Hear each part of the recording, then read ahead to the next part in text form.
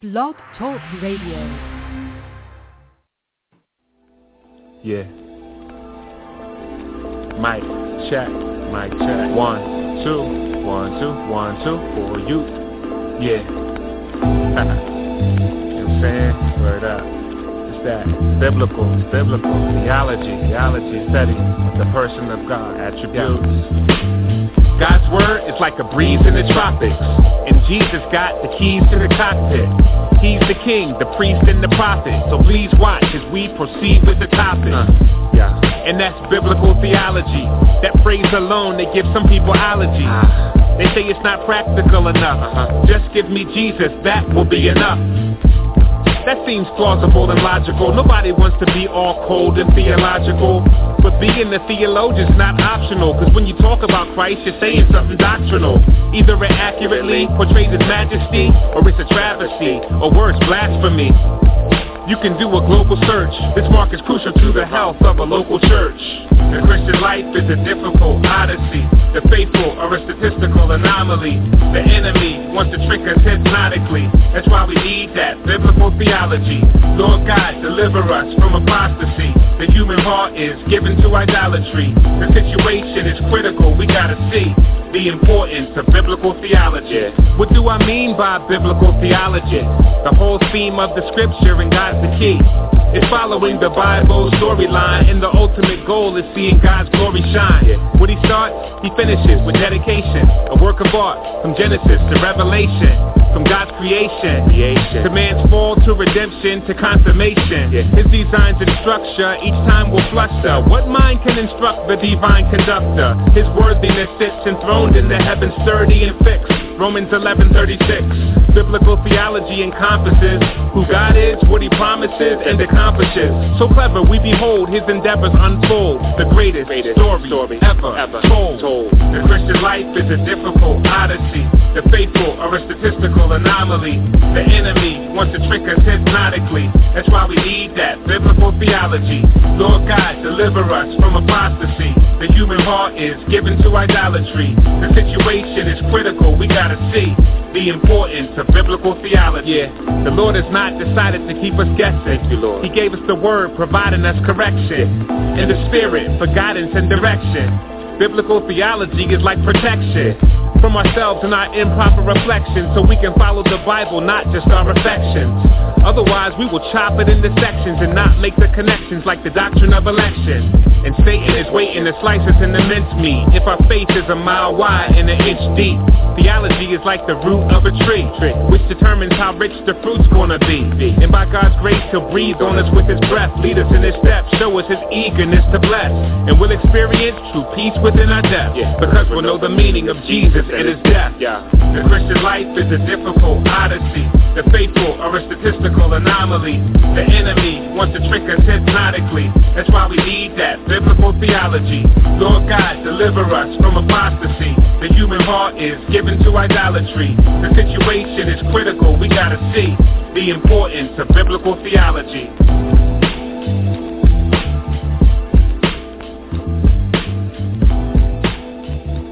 All right, welcome to another edition of Theology Matters. I'm your host, Devin Pellew, and we've got a great show lined up for you today. And I hope you guys will stay tuned and join that show. We have not really tackled the issue of homosexuality and Christianity yet on this show. And it is definitely a hot-button issue in the culture. It's a hot-button issue even among Christians.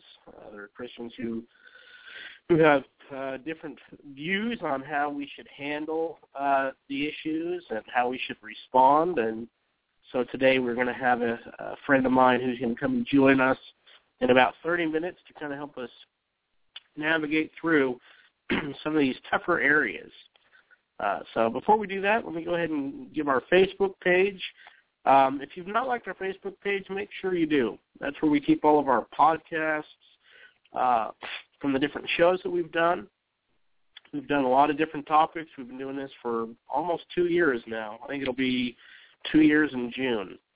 And we've done shows on Mormonism, Jehovah's Witnesses, several shows on atheism, Islam. We've also had several debates. So we've done debates with Roman Catholics and Protestants on sola scriptura, Christianity versus atheism, the doctrine of hell, whether or not hell is eternal or whether a person ceases to exist. So check out our Facebook page to get several of our podcasts. Also, we keep articles and other videos like that up through the week. So be sure to check out the page. If you know of any apologetics events, please email us at theologymattersradio@gmail.com. That's theologymattersradio@gmail.com. Let us know, and then we can let people know on the show. Because, not a lot of places do a lot of events with apologetics, and so when churches or pastors want to hold those events, we want to let people know and get the information out to the people. So, with all that being said, for our first 25 minutes or so, I wanted to bring on a good friend of mine who is a teacher and actually the faculty advisor for us with Ratio Christi at Winthrop University. And so, without further ado, Jeff, are you there? I am here, Devin. Great to hear you. Hey, how you doing? Doing good. It's a beautiful day in the Carolinas, isn't it? Oh, yes, sir. Beautiful. 90 degrees, my kind of weather. Yes. Tell us about yourself. What do you do at Winthrop? I am actually a double alumni of the university, and I presently teach in the Department of Physical Education, sport and human performance, and my areas are really in outdoor education, adventure education, and coordinating just a couple of the programs in the department. So I'm wrapping up 5 years, really as of about today, this week. So I've got some roots down in the campus community. Yeah, it sounds like you get to do all the fun stuff. You got the good teaching job. Well, somebody has to go out there and yeah, that's right. River rafting and getting a good suntan and all that good stuff, right? Mm-hmm. Yes, sir. Well, that's good. Well, I wanted, I messaged you. I wanted to bring you on because I know you're a strong Christian, and we like to kind of interview people for the first segment of the show for a little bit and just kind of have them tell us a little bit about themselves and how they came to know the Lord and the need that they see for good theology and apologetics. So talk to us a little bit about your background. Did you grow up in a Christian home? I was very blessed to grow up in a Christian home. The son of two wonderful, strong Christian parents. My father has been a Presbyterian minister for nearly 35 years, and my mother, prior to being married, was a director of Christian education. And when they were married and had children, they made the decision fairly early on that they wanted to homeschool us for the primary reason being to provide us with that Christian worldview in growing up. So I was raised in that kind of environment, very involved in the life of the church,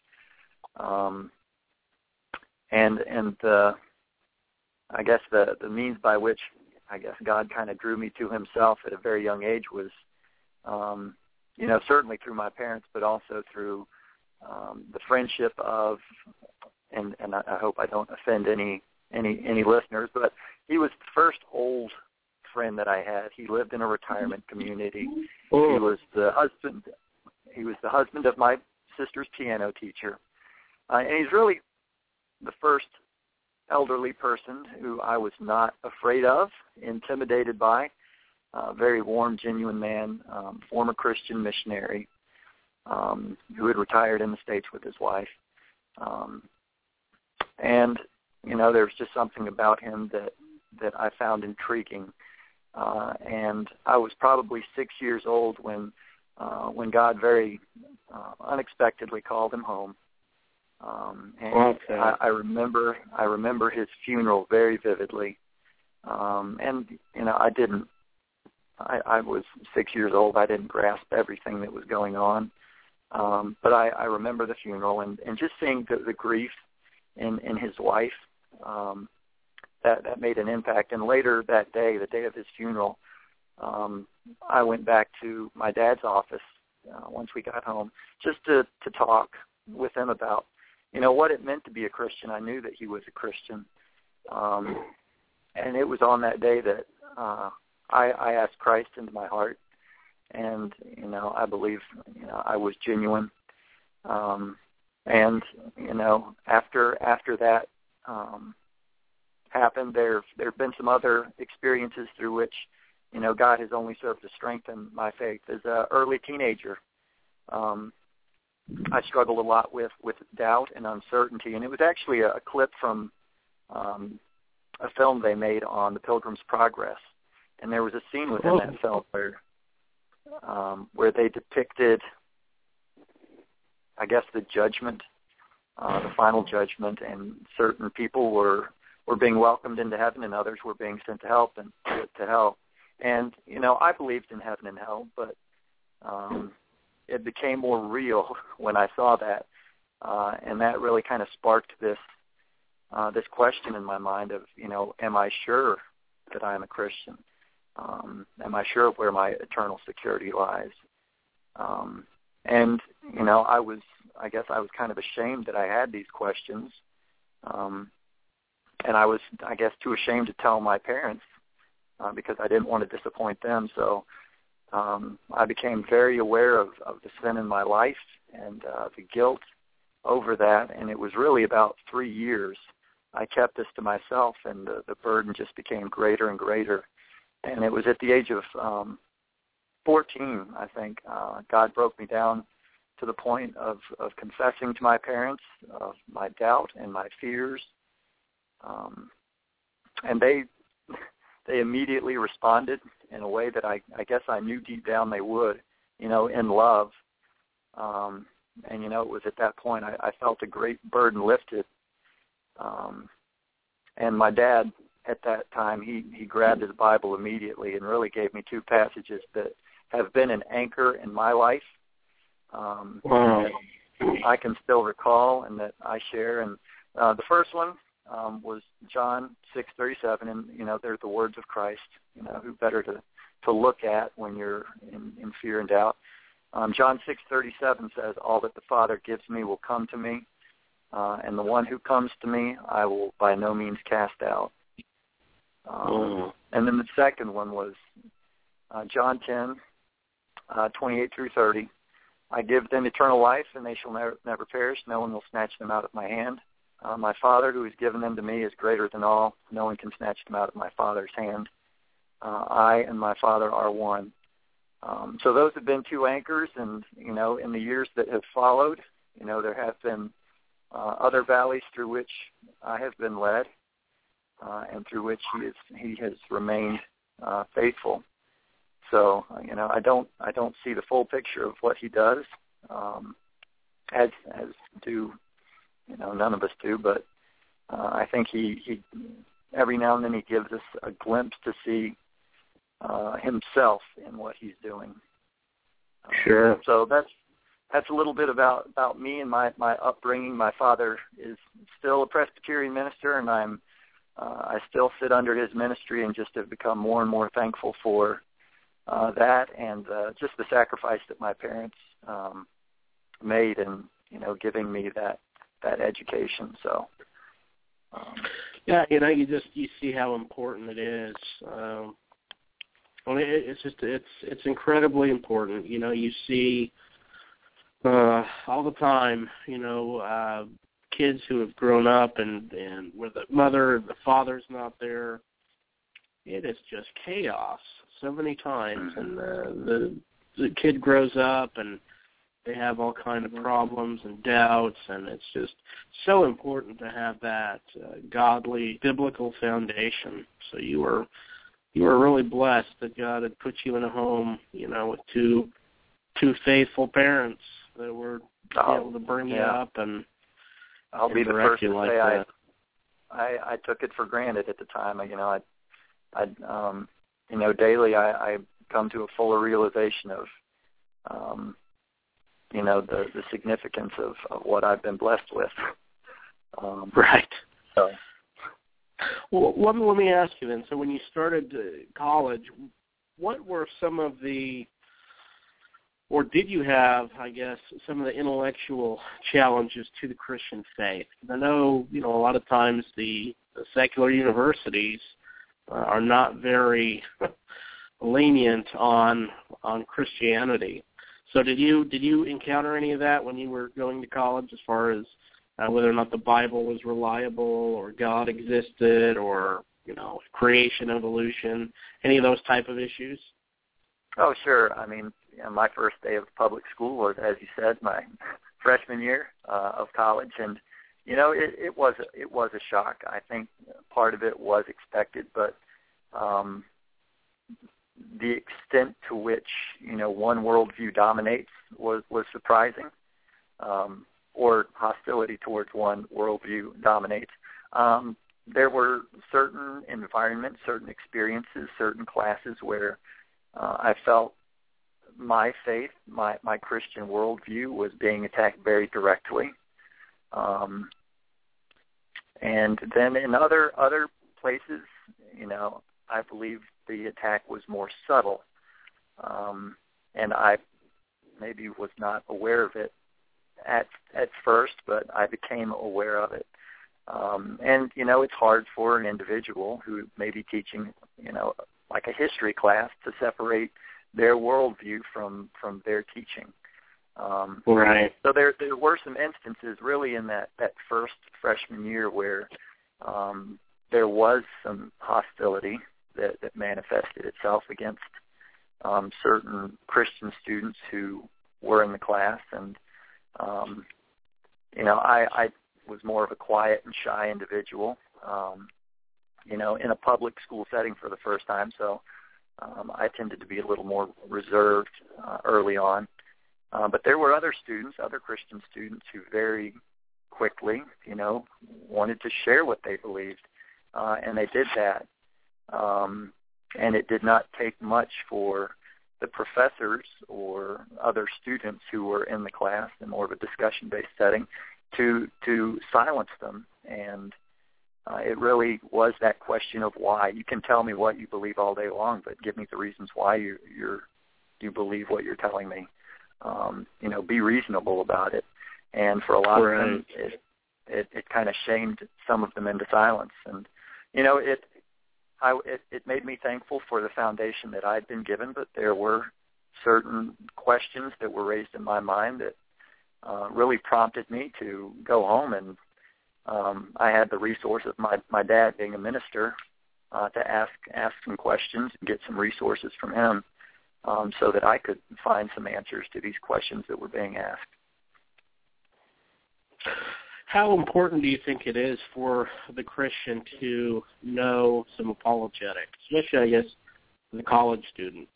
Because this is, I guess one of the things I run into a lot is, I was going to say Christians don't object to theology, but some of them even do that as well. But for a lot of the people that I talk with, some of the biggest objections against doing apologetics comes from other Christians. And they kind of view it as the reason is suspicious, science, logic. Those are just kind of tools of the devil. If you can prove somehow that God exists or that the Bible is true, then that would somehow take away from faith. So for the Christians out there, what would you, as maybe even some parents that are listening who will be sending their kids to the university, how would you respond? Is it important for Christians to be learning apologetics, even in the church? Yes. I can to believe that, the study of theology, the study of God, and apologetics go hand in hand. We're called, as a Christian, one of the central things to my life is going to be to learn more and more about the truth of who God is, of who he's revealed himself to be through the study of his Scripture. And the more that we come to know about him through that, the more we can really come to know him in Christ. And that I also believe that, the apologetics, being able to make a defense, it's a reflection that you really do understand what you believe about God, about his plan of redemption. You're able to articulate it in a manner that reflects that understanding, being very reasonable. So I would tend to argue that it is important. And, just based on what I've seen, I've been in a higher education environment for about 11 years now, between being a student and a teacher. And I've seen certain students young Christian students who arrive on campus and seem to have that strong foundation.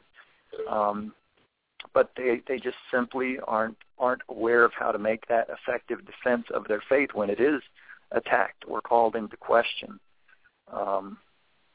And I think without being able to answer, a lot of them are more prone to just be quiet about it and almost privatize it, keep their faith to themselves, which I believe is very dangerous. Other young people, perhaps they've been raised in the church, arrive on a college campus thinking they know what they believe, and then very suddenly in that first year they become aware of the fact that they really don't know all that much. They've kind of grown up with a perception of thinking they knew what they believed, and I think a lot of them are just very quick to just leave it all behind. So those are just some things that I've observed, and some reasons why I think ministries like Ratio Christi are so critical. Opening up those lines of communication, reaching out to those students. Yeah, Frank Turek with Cross-Examined Ministries, he co-authored the book "I Don't Have Enough Faith to Be an Atheist," which we've given out a bunch of those copies on Winthrop. And they've really done. I mean, it's been an amazing testimony to see how that book has really challenged a lot of the atheists there. But, he says 75%, and this is based on certain stats, 75% of Christian kids who grow up in a Christian home, the first year of college, end up walking away from the faith. And I remember he tells a story of, I think it was of a pastor who had wrote him a letter basically saying, look, I need help. My daughter, who has been brought up in a Christian home, has gone away to the university. I think it was, I want to say Chapel Hill. It was Chapel Hill, and she had several classes under Bart Ehrman, who was a well-known New Testament scholar, and he actually went to Wheaton and Moody Bible Institute and sat under, I want to say it was either F.F. Bruce or Bruce Metzger, one of those two very popular scholars. And anyway, he ended up becoming completely disavowing the Christian faith and became an apostate. And so she sat under his classes and ended up completely losing all of her confidence and her trust that the Bible was reliable, and in other classes had attacked the idea that man was something, special, made in the image of God. And so, he was basically pleading for help. Where do I go? And, it's like Frank said, it's kind of like when you wait that long, it's almost too late. It's like you got to start early. And I just think it's so important, to get apologetics started in the church and get it going down from the pulpit. And that way these type of things because if the pastors inoculate them, so to speak, if they show them the criticisms that they're going to face before they get there, and they see, okay, these are going to be some of the strongest criticisms. Here's the answers to those. Well, then it's not this kind of shock, when they go in there and they're being hit with these things like, we don't know who wrote the Gospels, and they're written centuries late. And then so many times they go home and ask their pastor, and the pastor doesn't know the questions himself. And it just, you see it wreak havoc. But, we were talking about Ratio Christi a little bit. Talk about kind of your role with Ratio Christi and some of the things you're hoping to see in the future, and kind of the benefit, I guess, you see of having it on the campus, if you don't mind. Oh, sure. Well, it was, I guess, earlier this spring semester, I got an email out of the blue from a friend, a former student, classmate, instructor at Winthrop, and just asking me if I had any interest in speaking to someone interested in this new apologetics-based group. And so I think I scared him at how quickly I responded to his email.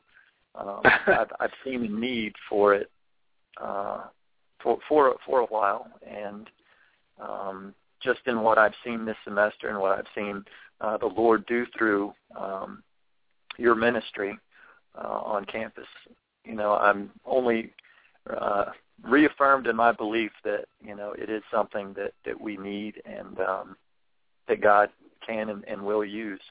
I think it's a great opportunity to open up some lines of communication for engaging those students who have serious questions, believers and non-believers alike. And just an opportunity to have a mature and a respectful dialogue. I think in politics and the media, we just see more and more demonization of people who don't believe what we believe or think the way we think. And if there's any place where we should have that responsible, respectful dialogue, it should be a college campus. Just one on that thing I was front. going to bring up real quick, Jeff. I think it was the week before, because we had held that event on April 15th. And this isn't touting me. This is just, hopefully this will encourage others maybe who are listening. Get a Ratio Christi started, in your campus.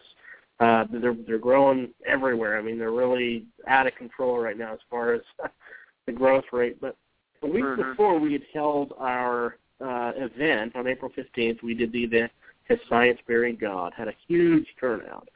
But about a week before that, I was told, and I read in the university newspaper there, that they had some type of like open air preacher out there with the signs, God hates you, and calling everybody names and this type of thing. And I guess I was told the police were called, and it just got really ugly.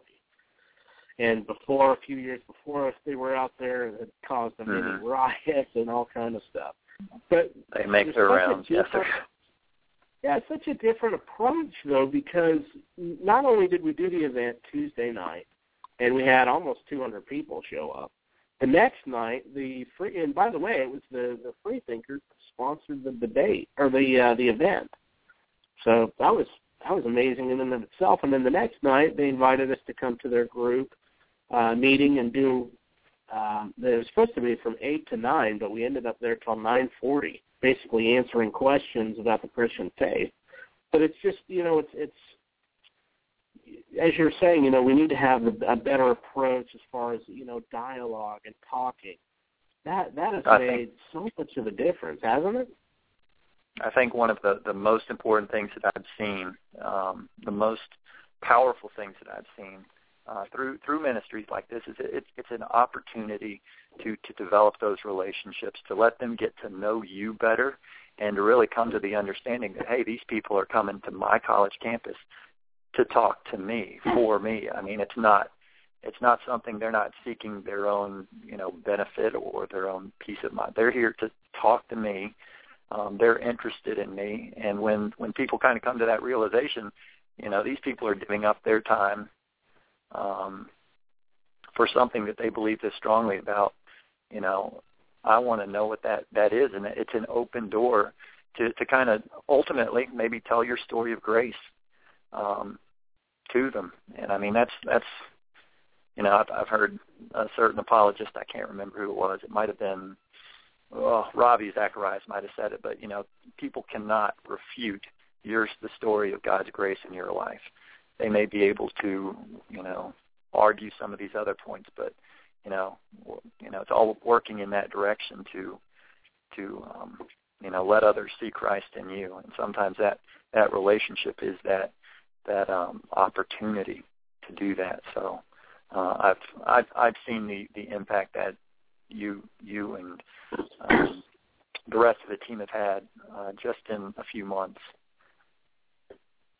Well, that is definitely a blessing. It's a godsend, and hopefully, people who listen to this interview, I hope it encourages parents who maybe are listening and you're hearing from someone that teaches, at the university, and he's a Christian, and he's telling you, apologetics is important. We need to have the kids trained up, and also. For people who are in college, maybe you're a student and you're wanting to get a Ratio Christi on the university, ratiochristi.org. Look that up and look into trying to get a club on your campus, because we've seen amazing results. I mean, really nationwide with this. I think it could really reform the university. I think it's gonna take back. It's gonna revamp how Christians are looked at, because right now in the university, Christians are looked at like a bunch of morons. And with more and more Ratio Christis coming up, and more of the debates and these type of things that are being sponsored, they're finally getting some good exposure to more than people like Pat Robertson or something like that. So, well, I know you got to go. I know you got to run. I really appreciate you coming and talking with us. And we're going to definitely have to hook up this summer and maybe grab a bite to eat and talk theology. Absolutely. Devin, I appreciate it, man. I appreciate you as well, my friend, and we will definitely keep in touch. All right, brother. I'll talk to you later. God bless. All right, so what we're going to do real quick is I'm going to wanted to play a clip before we bring our guest on, Miguel. I think that's how you say his name. I'll let him correct me if I'm wrong. I want to play this clip from the movie God's Not Dead. It's, to my knowledge, still in the college campus, or not college campuses, but movie theaters. This movie has really taken hold. It was supposed to originally come in, I think, only 780 movie theaters, and it has just blown up, and it is on demand. So I'm going to go ahead and play this clip, and then we will come back with our guest, and we will deal with the issue of homosexuality and how do Christians respond to some of these attacks, really, that are coming at us. So we'll go ahead and take this quick break, and we will be right back. And here is the trailer for God's Not Dead.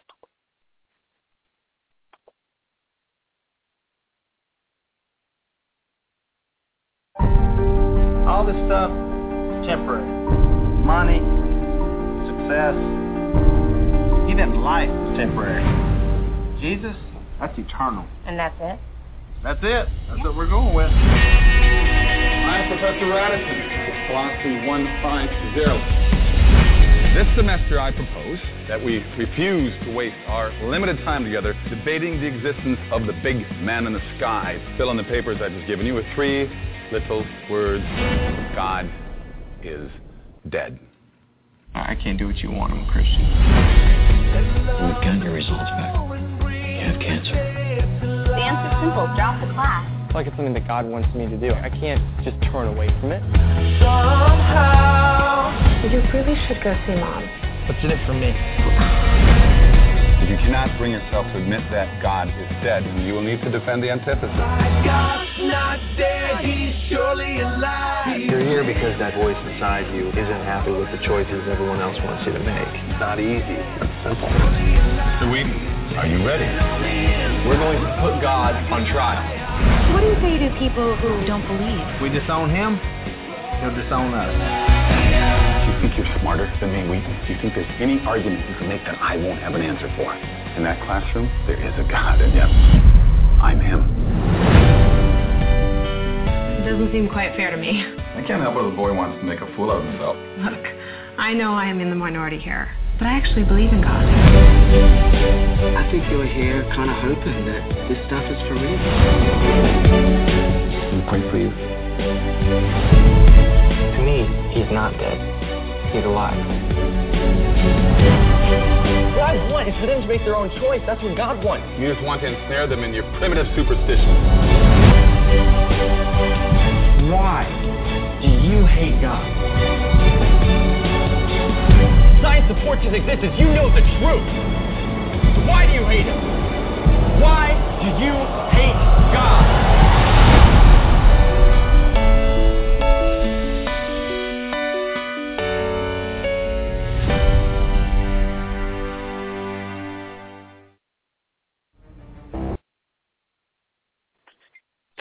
All right, and that was the trailer for God's Not Dead, and very good show, good movie. So, did your family go out to the theaters and watch that show? You guys will not be disappointed. You know, some of the scenes maybe not be the most realistic. You're going to have people that criticize. You know, it's not perfect. It's a movie. It was low budget, but I think the message was good. I thought the apologetics overall was pretty good in it. Yeah, so I would recommend people watch that movie, go support it, and if nothing else, it gives you something to talk about with your friends, your coworkers. It's a platform. A lot of these movies are. Noah that recently came under a lot of heat. Those kind of movies are good for discussion.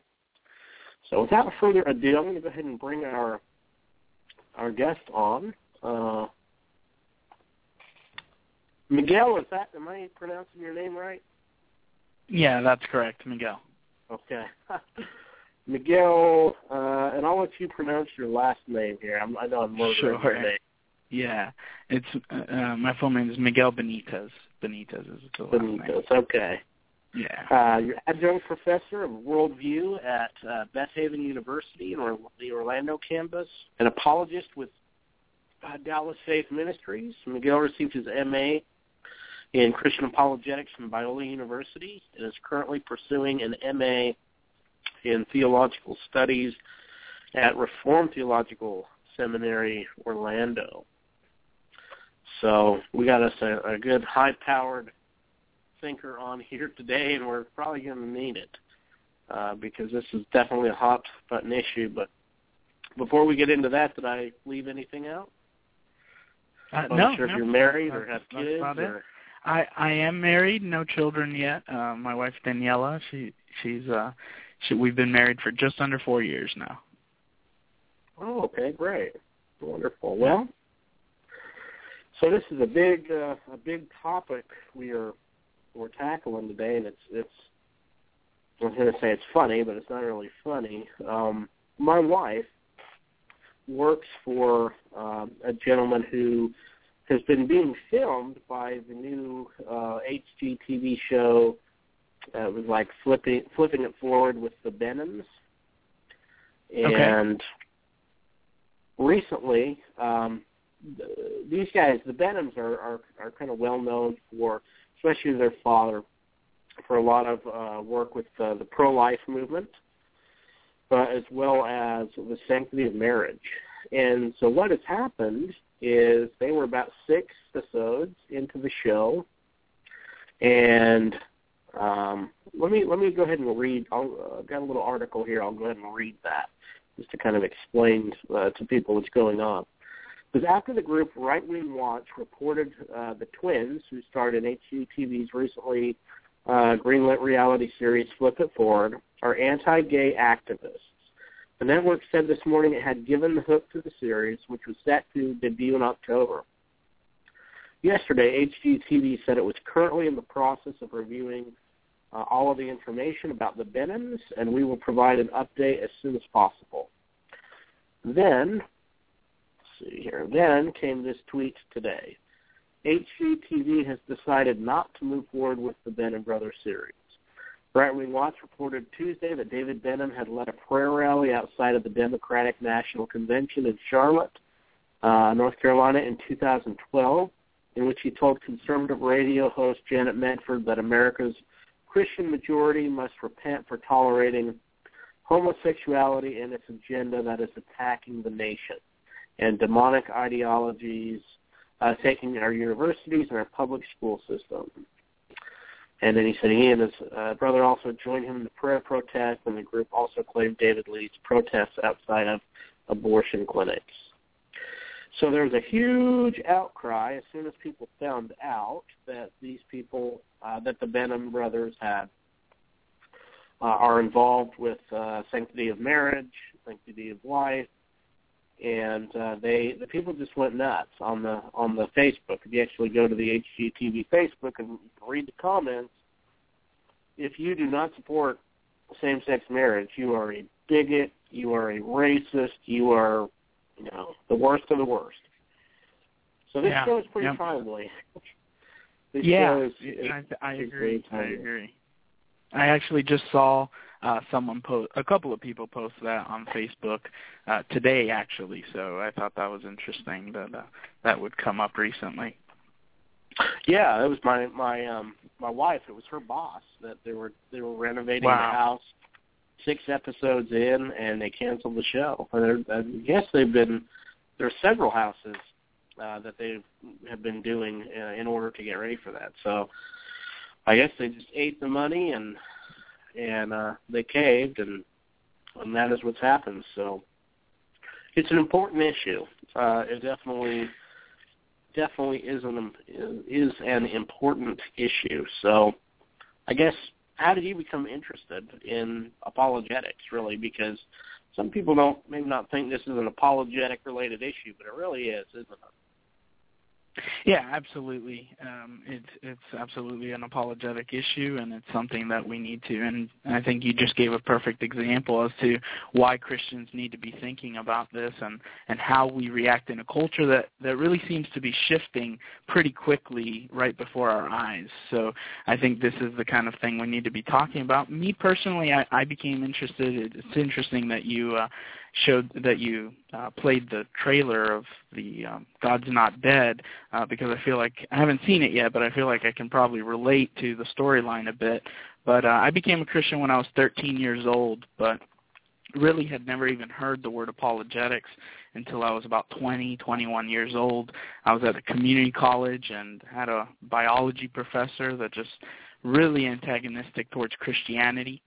He would mock Christianity, very open about his dislike of Christianity, would say that the Bible was full of hocus pocus, and actually said that Jesus, there was no evidence that Jesus even ever existed. And how that found its way into the biology curriculum, I'm not sure, but it did. And then he would say things just to mock religion. Like I remember one day in class, he said, I'm going to start a new religion where everyone has to have one abortion. Wow. That was just kind of his way of. This was a P.Z. Myers, was it? Yeah, it was kind of his way of saying, you're making a claim from religion that we shouldn't have abortion. I'm going to make a claim from religion that we should all have an abortion, and we'll talk a little bit about that later on, hopefully, as far as some of the faulty thinking that goes into that. But this professor was, one of the smartest men I'd ever met, and he thought that my religious beliefs were foolish. And so, being in my early 20s and never having really been exposed to apologetics, it really did kind of weigh on me. I felt like my worldview was kind of caving in on me. And then just through someone ended up pointing me towards kind of a creationist website, and so I just started kind of reading through it, reading some of the evidences, realizing, from there I found out what this word apologetics is, and then started listening to Ravi Zacharias and realizing that there's people who've dedicated their lives to dealing with these issues, and I just couldn't get enough, and that's just kind of where the journey began for me. So it was kind of a little bit of the, exposure to some of the other creationist material. Did you grow up in a Christian home, or? I became a Christian at 13, so sort of. When in my earliest ages, no, we didn't really go to church.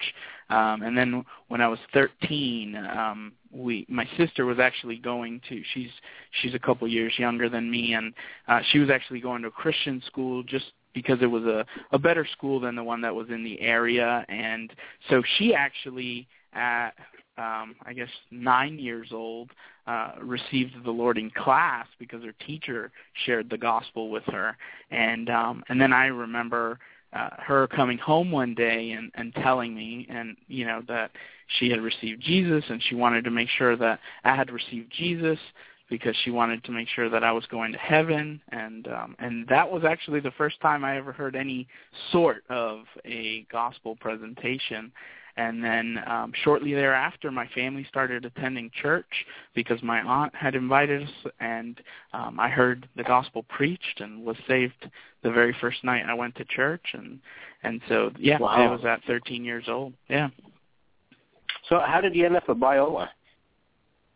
After I was introduced to apologetics at the community college, through my incident there, I went on to FAU. I connected with someone who was trying to start a brand new college ministry at FAU, and so we connected, and I immediately knew that I wanted apologetics to be a part of it. And then a guy who I didn't know at the time, he would later become one of my mentors, was actually really good friends with Craig Hazen. And so he let the group know that he would be able to bring Craig Hazen, the director of the Biola program, to our campus, and we could host an apologetics event. And so we all, loved it, and so he came out, and that was the first time I met him, and we would have him come out once more before I graduated. And so just getting to know him more personally, he kind of pitched the program to me, and so I signed up for it and did that. All right. Well, we are glad that you're on our team. You're on our side. Yeah. For sure. Well, let's do this. I've got a clip for about 3 minutes of an interview between Piers Morgan and Kirk Cameron on this issue, and that will kind of set it up for why should we even care about these hot-button issues. So here's Piers Morgan kind of talking to Kirk Cameron, the famous interview that went down. And I'll play it for a couple minutes, and I'd like to get your thoughts. Sounds good.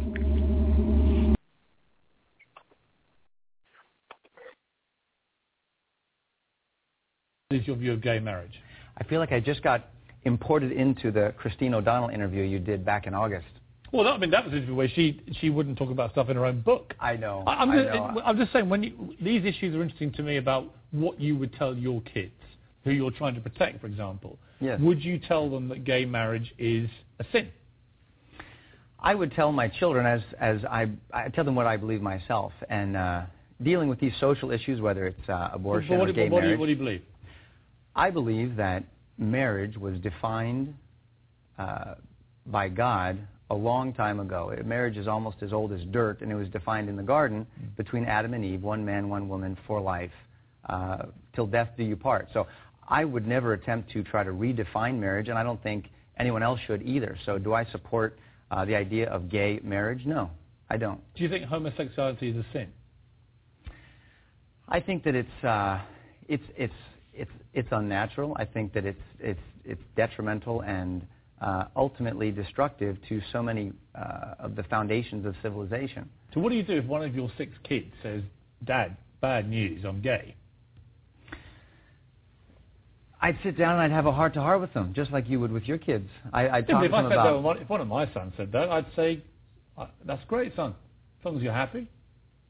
What would you say?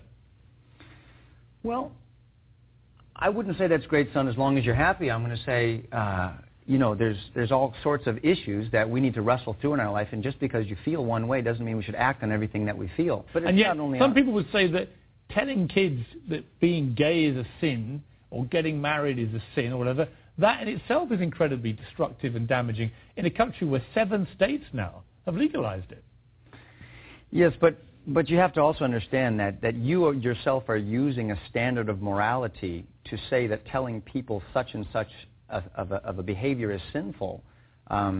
You're using a standard of morality to make that statement and say that is terribly destructive. So everyone is going to have a standard against which they... Listen, I'm not an American. I'm making the point that 7 states in America have now legalized gay marriage. Well, Piers, you're speaking to a man who is a Christian, and I believe that all of us are sinful. I could stand at the top of the list and say that I need a Savior and I need an overhaul of the heart more than anyone. And so that's what I teach my kids. I teach them the values that I hold dear. I treasure the God that loves me and forgives me of my sin. And I would teach that to my children, as well as having a wonderful relationship with them that my wife and I work on every single day. Visit wayofthemaster.com today and never be lukewarm again. All right, so there you have it. I guess you can kind of see, or hopefully people can see why it is important to address this hot button issue. Sure. As you see, Piers Morgan kept appealing to the fact that it was legal in 7 states. And therefore, if it's legal, somehow it must be moral. Talk to us. Why should we care about this issue? And go ahead and give us some of your comments on that video. Sure. First on the video, it's interesting because he kind of begs the question a little bit as to whether it's okay or not in the way that he would respond to his son. Piers Morgan says if his son came up to him and told him he was gay, he would simply say, "That's great, son, as long as it makes you happy." And I would want to ask Piers, in how many situations is that going to be the response to his son? Certainly not things that he would think are wrong, and that's the question we're asking. Not and so he's assuming it's not wrong, and that's why he can respond to his son that way.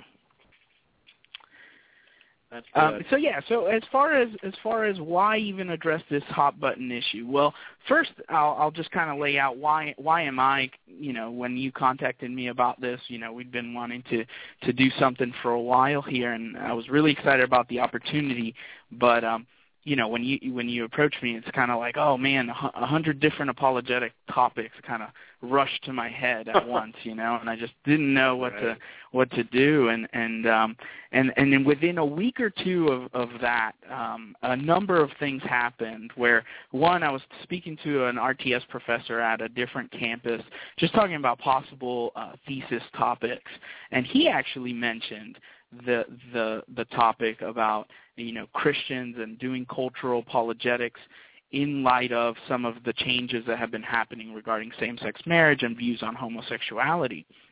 And then shortly thereafter, the CEO from Mozilla resigns because of the controversy there, in which he had supported Prop 8 a number of years ago. And then after that, I actually get an email from a former pastor of mine who's been very influential in my life and just a mentor to me. And he tells me, Miguel, in light of this, how can we train our people to be prepared to engage with this kind of a culture? There's a cost that's now attached to it here. And he said it's almost like our views as Christians on homosexuality and same-sex marriage, they've become a defeater. People think that Christians once you have a certain view on traditional marriage, now it's like nothing else you say matters because you have primitive ideas in their eyes. And so he was just trying to ask me, how can we prepare the people in the church to do this? And then even more recent than that, it was interesting. It was all over the news. You heard about the Clippers owner who has been banned from the NBA for life over, his racist comments.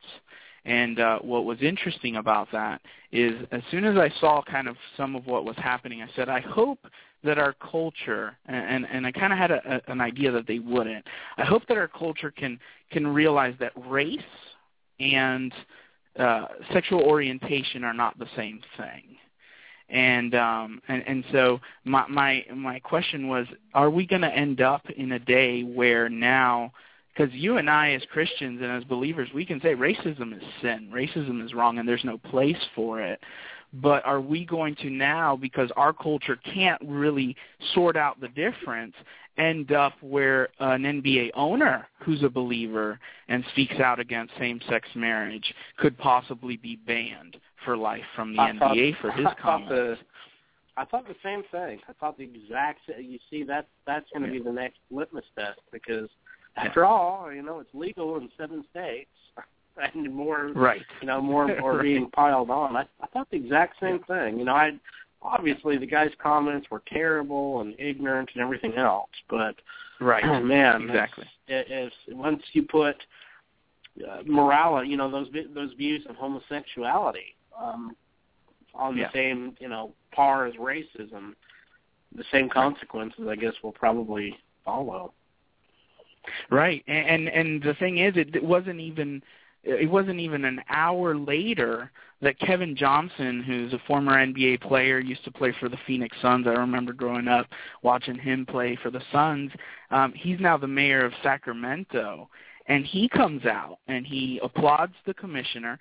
And again, I'm not really necessarily speaking to that issue. You and I agree what that gentleman did was wrong, and it needs to be punished, whether the punishment that was given is just or not, I think is just kind of a different issue. So, but the key here is, so Kevin Johnson comes out, applauds the commissioner for what he's done, for banning the owner of the Clippers for life, and lists, says that it's a great day and lists a number of athletes that have been very influential and crucial for the civil rights movement.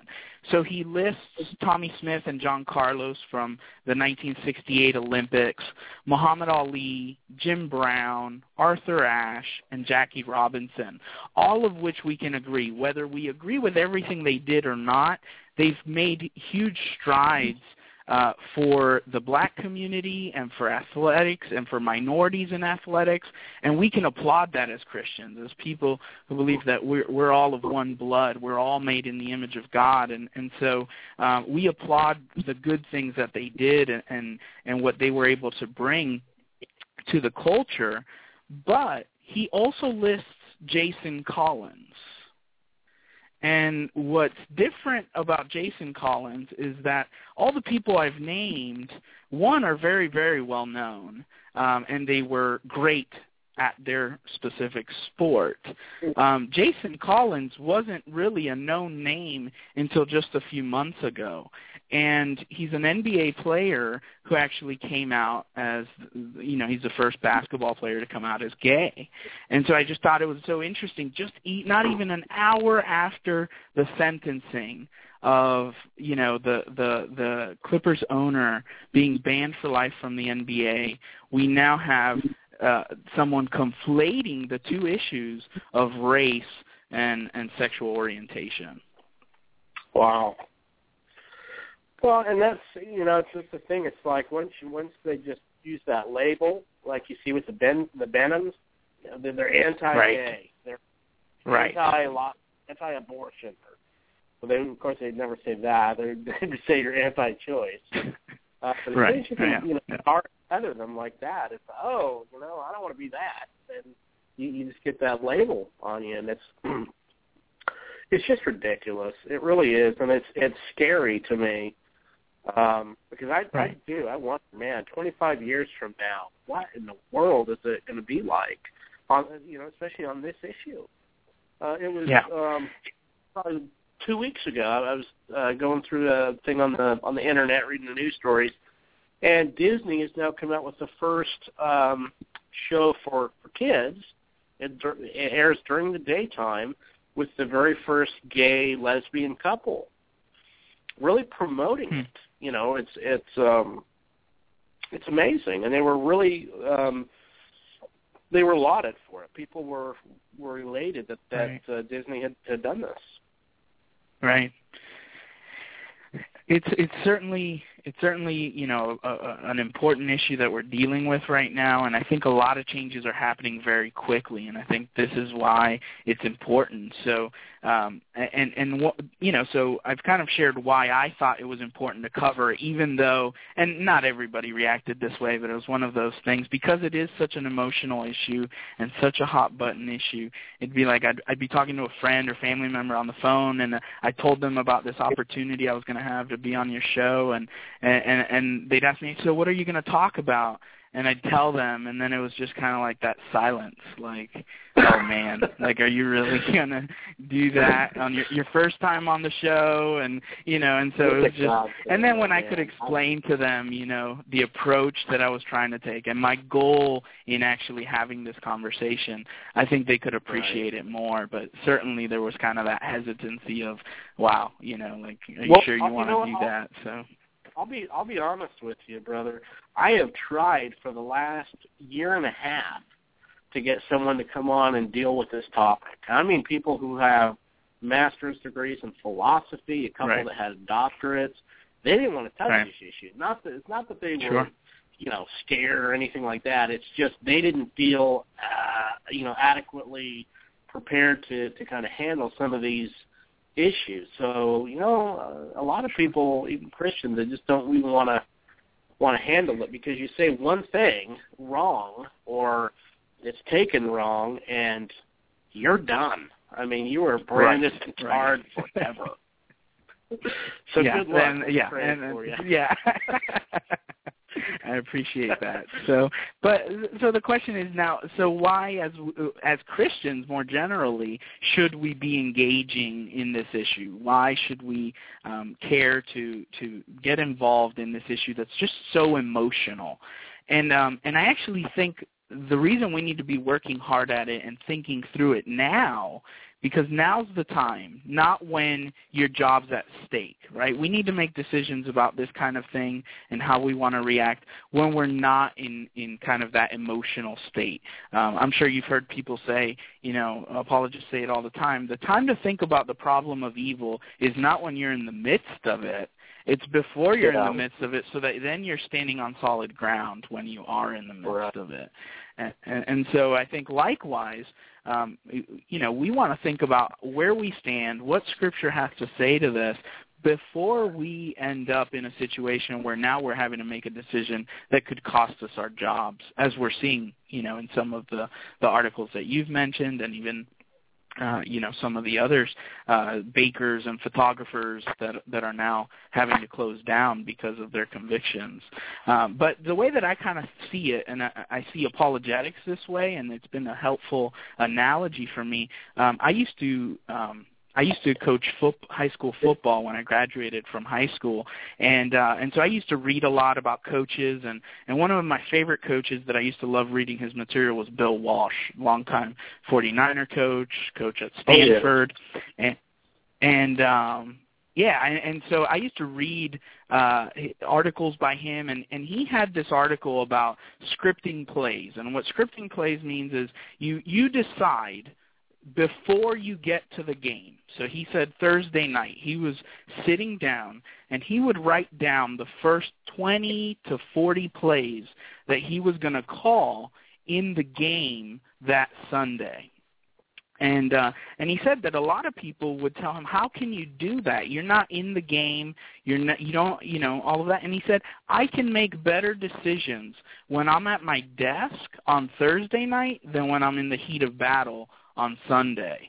And so I just think that's so helpful. And later on I heard William Lane Craig, when he was asked once, how do you make sure that you approach people with the right attitude and in a loving way, not get frustrated with them? And he said, I've noticed that the times I become most frustrated is when people ask me questions I hadn't thought about. And so I think if we can, think ahead, anticipate what kind of things we're going to be running into, because you don't know when it's going to happen, then we're ready for when the moment arises.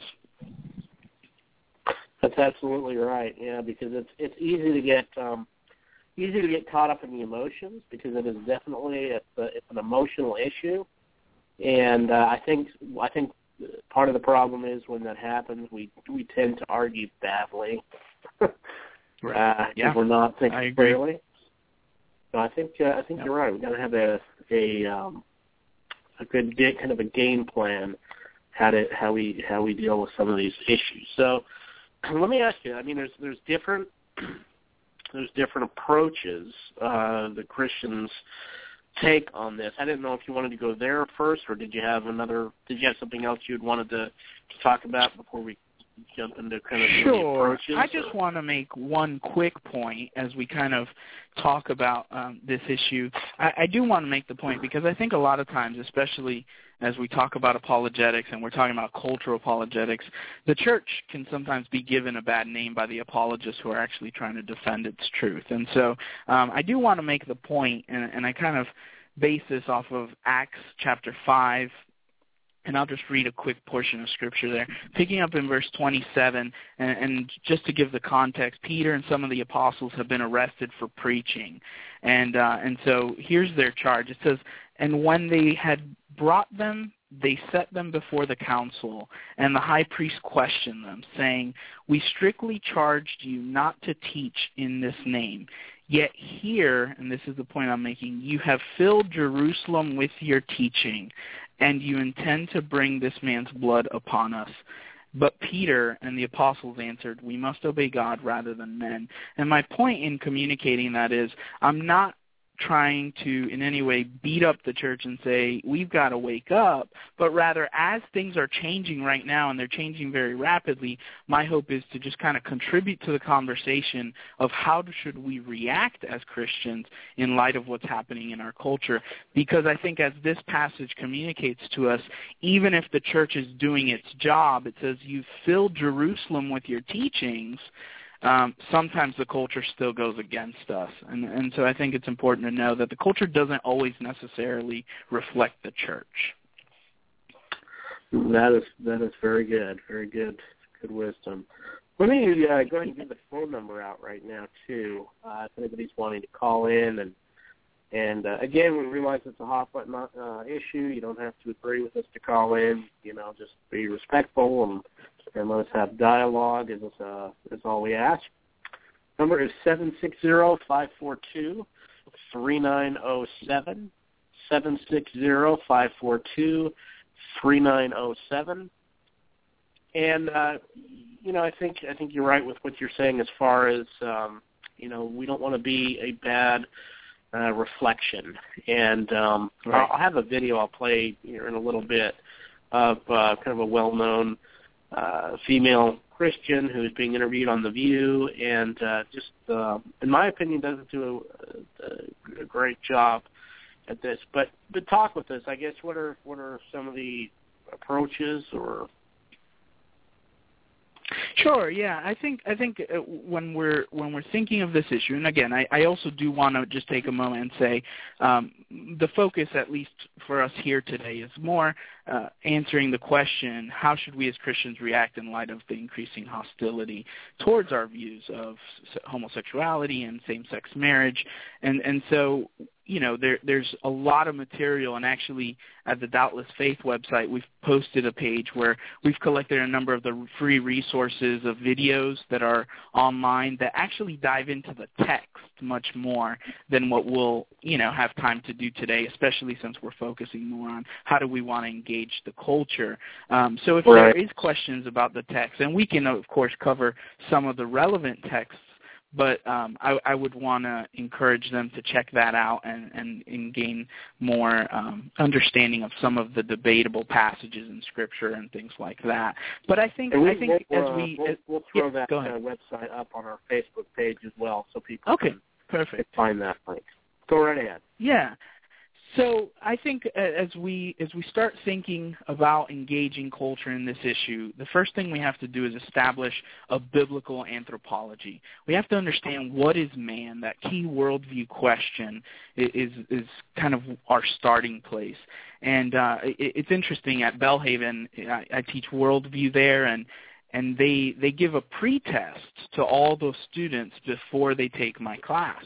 And the number one question that students get wrong on that pretest is the nature of man. This is a Christian university, but the vast majority of my students will say that man is basically good. And so when we're understanding that immediately kind of shifts the conversation and gives you certain assumptions that I think are not helpful, and they misguide you when having this kind of a conversation. So I think understanding a biblical anthropology is very important. And so I think two significant kind of aspects to understand about biblical anthropology is, as we usually discuss, Romans 1.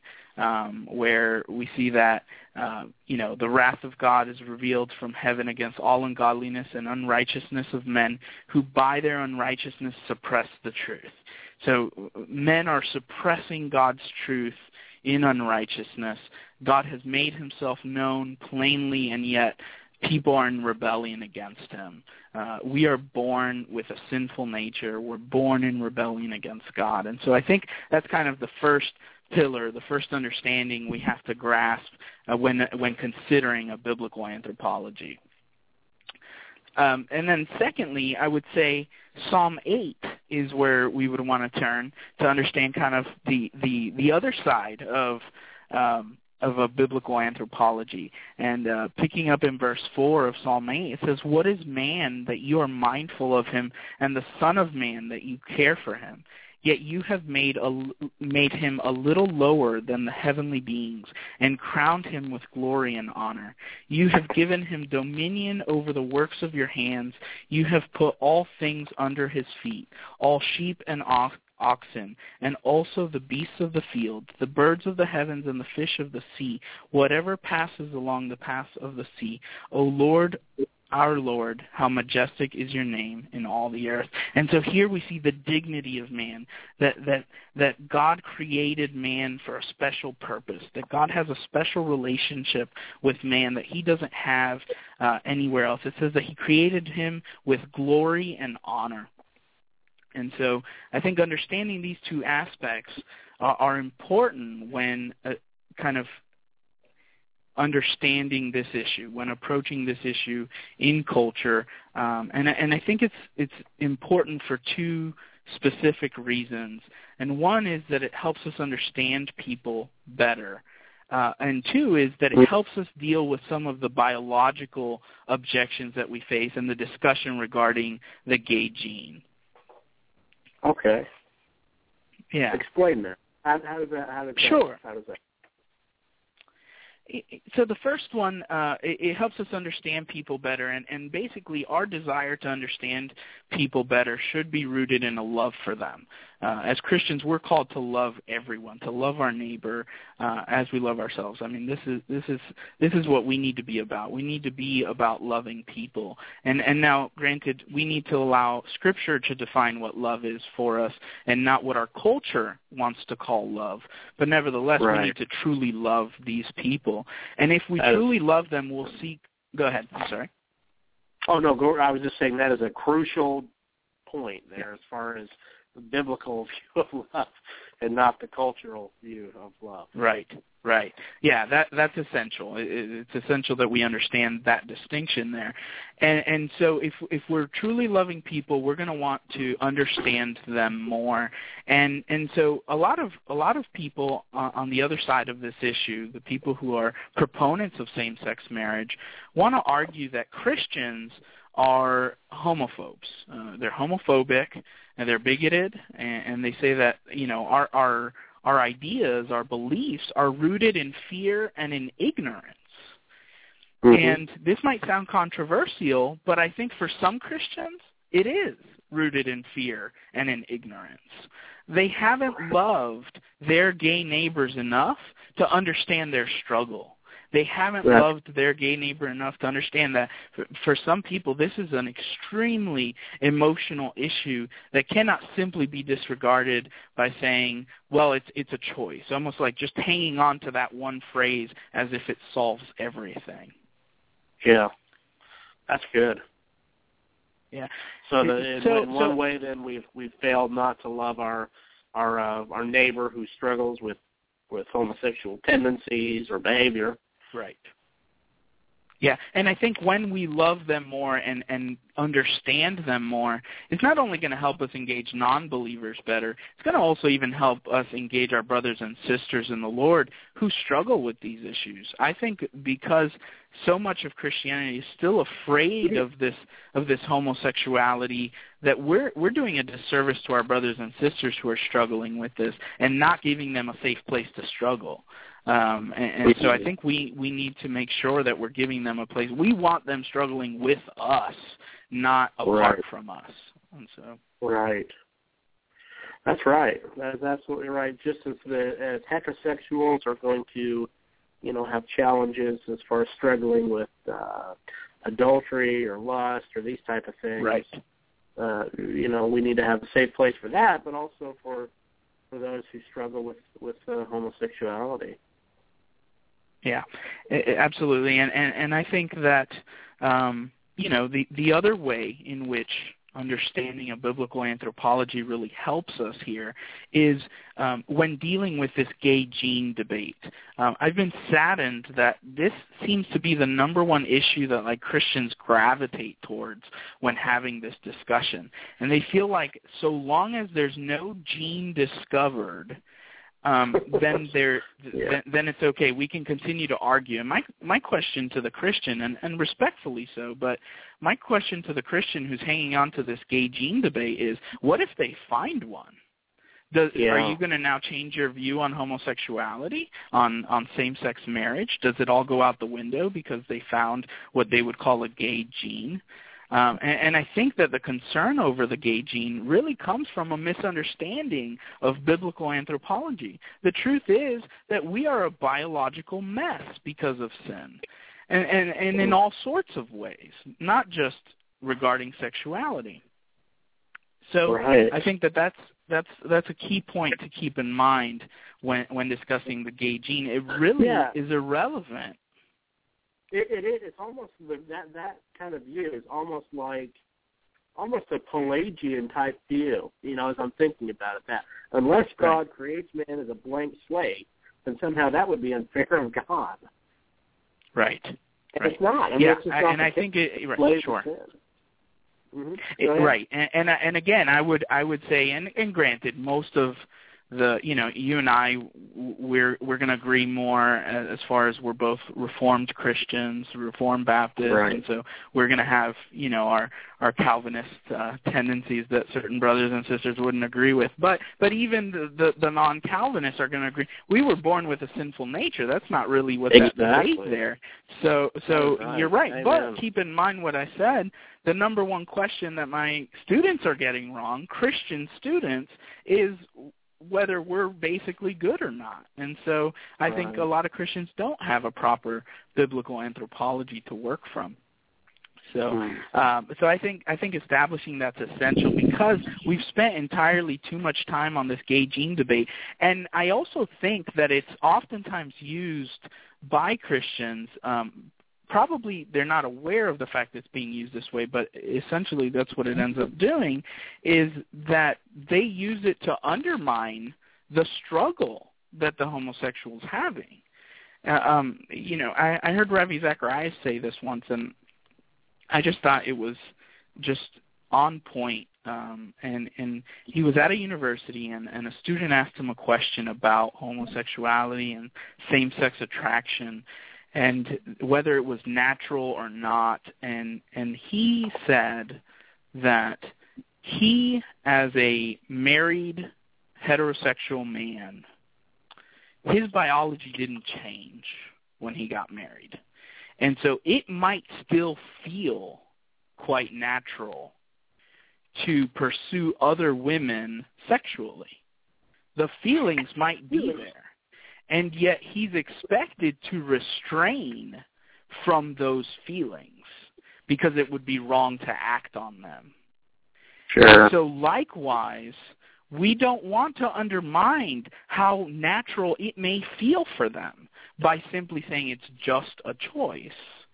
It may at the end of the day be a choice, but what really is a choice is whether or not they act on those inclinations. Those inclinations in of themselves in most cases are probably not a choice, but whether or not they act on those inclinations, which is the sin, then that's where the issue arises. And so I think that just this idea of a gay gene oftentimes undermines the struggle that's really going on.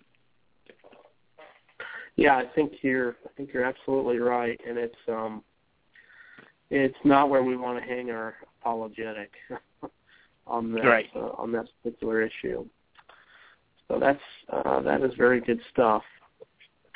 Let me give the number out again. What we'll do, let's take a quick 2-minute break and give people a chance to call in if you guys have questions.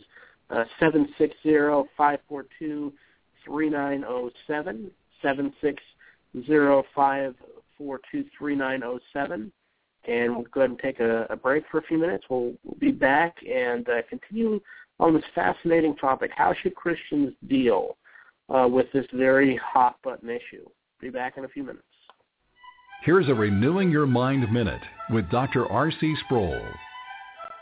The church, ultimately, in which I am called to be a member, is what we call the invisible church, whose members include every person who has ever been a believer in Christ. Martin Luther's a member of my congregation. St. Augustine is a member of my church. And when we come and worship together as a community on Sunday morning, we're not just having fellowship with each other, but we have a mystical union with Christ, and Christ has the mystical union with all of his people. So by virtue of our communion with Christ, we also are in communion with all of the saints, with all of the people of God. It transcends space, it transcends time. For today's special offer, visit renewingyourmind.org. You're listening to the Ankerberg Minute with apologist and best-selling author Dr. John Ankerberg. In today's postmodern culture, people increasingly ask, does absolute truth exist? Some claim our beliefs and values are purely subjective, based on no absolute moral authority. But is this what the Bible communicates? Certainly not. The Bible declares that God's words are absolutely true. The psalmist wrote that the laws of the Lord are perfect, reviving the soul. The Apostle Paul noted that all Scripture is God-breathed and is profitable for teaching, rebuking, correcting, and training in righteousness. While today's skeptics may question whether truth exists, God has provided a clear response for those seeking a perfect standard on which to base their life. Allow God's perfect truth to refine your heart and life today. For additional resources on this topic, log on to johnankerberg.org. All right, and we are back, and we have our good friend Miguel here, and we are talking about the hot-button issue of how Christians can respond in the climate, some of these hot-button issues. Particularly, we are dealing with the issue of homosexuality today. One of the things that I noticed, I guess quite a lot, was in the last election was you saw different Christians would take different views on kind of how to deal with some of these issues in the public, as far as talking about homosexuality and maybe how to talk about it, I guess, in a way that's not going to bring us as much heat, but also kind of be rational in our dialogue, so we can be taken serious. And Miguel, are you there? You can hear me okay? Yep, I'm here. Yeah, so we're kind of going through some of that and how to respond to some of those issues. And I had a clip from I think it was Star Parker. It was discussion that she was having on The View, and it was dealing with gay marriage. I just wanted to play that clip for about a minute, and I wanted to just kind of get your initial response and some of your thoughts on that. Is that okay? Sounds good. Candidate who would actually embrace absolutely. Christianity, for instance. Oh, absolutely. And 24% of Americans are right-wing, and 19% of black folks say, I am not only conservative, I'm right-wing. What do you think about gay marriage? No, that would be awesome. That's a family value when two people love each other and they get married. But that's not what family is. When you talk about... Why not?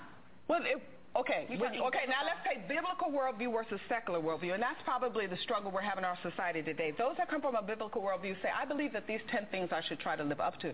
Well, when it says honor your father and your mother, he's talking about a household here. When Jesus says, for this reason a man leaves his father and mother and cleaves to his wife, we're talking about family development. And the people that come from a biblical worldview have to take that seriously. But there are things in the Bible. There are things in the Bible that take all of it seriously. As a Christian too, as a Christian woman, that's something that I oftentimes struggle with, because I think, okay, the first law of the Bible is love the Lord your God with all your heart, love your neighbor as yourself. Love is the ultimate, I think, law in terms of the Bible. So I see that as, okay, loving another person truly for who they are. I don't see anything better than that. So that is one thing. But that's also New Testament. That's Christian.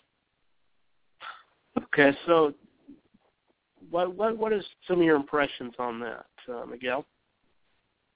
Yeah, and it's interesting. In a short period of time, a number of issues were kind of brought up. But I think that the first is this idea, okay, you have the biblical worldview versus the secular worldview. I thought that was excellent just to at least bring that out so that she could argue. Now, we'll talk in a little bit about the fact-value split and how sometimes that falls into where people don't understand that we're actually trying to make objective claims when we're talking about this issue as opposed to just subjective claims. We're not just talking about our private little religion. We actually think that same-sex marriage and same-sex actions are sinful for everyone, not just within a Christian realm. But one of the issues that came up, and it was a little hard to hear, but it seemed like one of the ladies there brought up, there's a lot of things in the Bible, and that was kind of all I could hear, but I'm assuming she means that we don't still follow today, or that sound ridiculous to us today, or that we seem to ignore. And so the charge of inconsistency to Christians rather, is oftentimes brought up when we're discussing this issue with others, with non-believers. That's one of the issues. And so I'll first address that.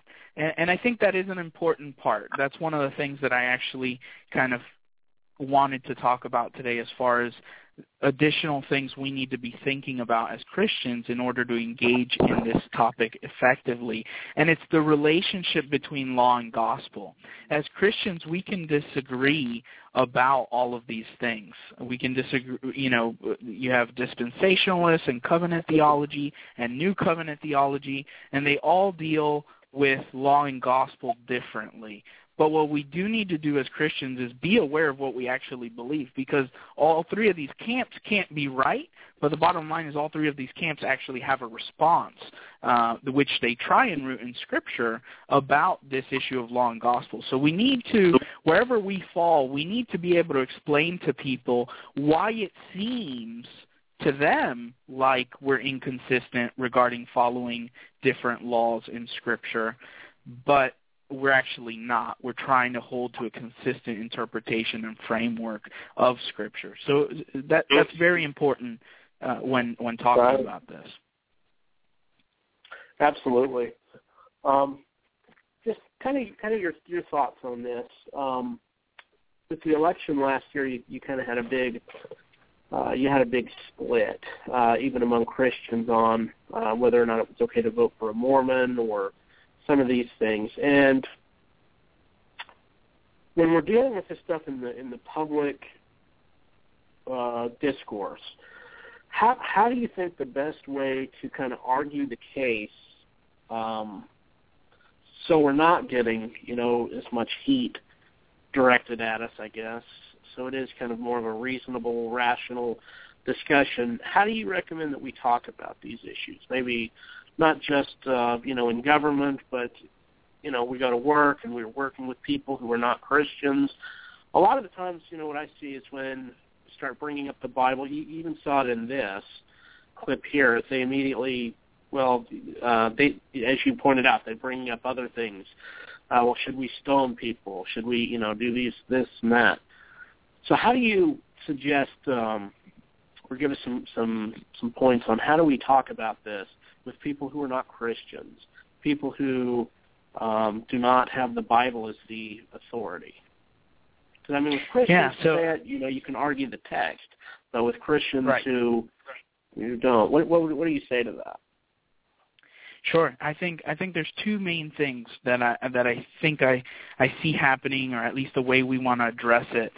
The first I'll mention, because it kind of ties into the video. One of the ladies there, I think her name's Elizabeth Hasselbeck. It sounded like her. She mentions that she struggles with this as a Christian because Christianity calls you to love everyone. And so I'm assuming what she meant is it's hard for her to say homosexuality is wrong because we're supposed to be all about love. And so I think that speaks to one of the problems we're having.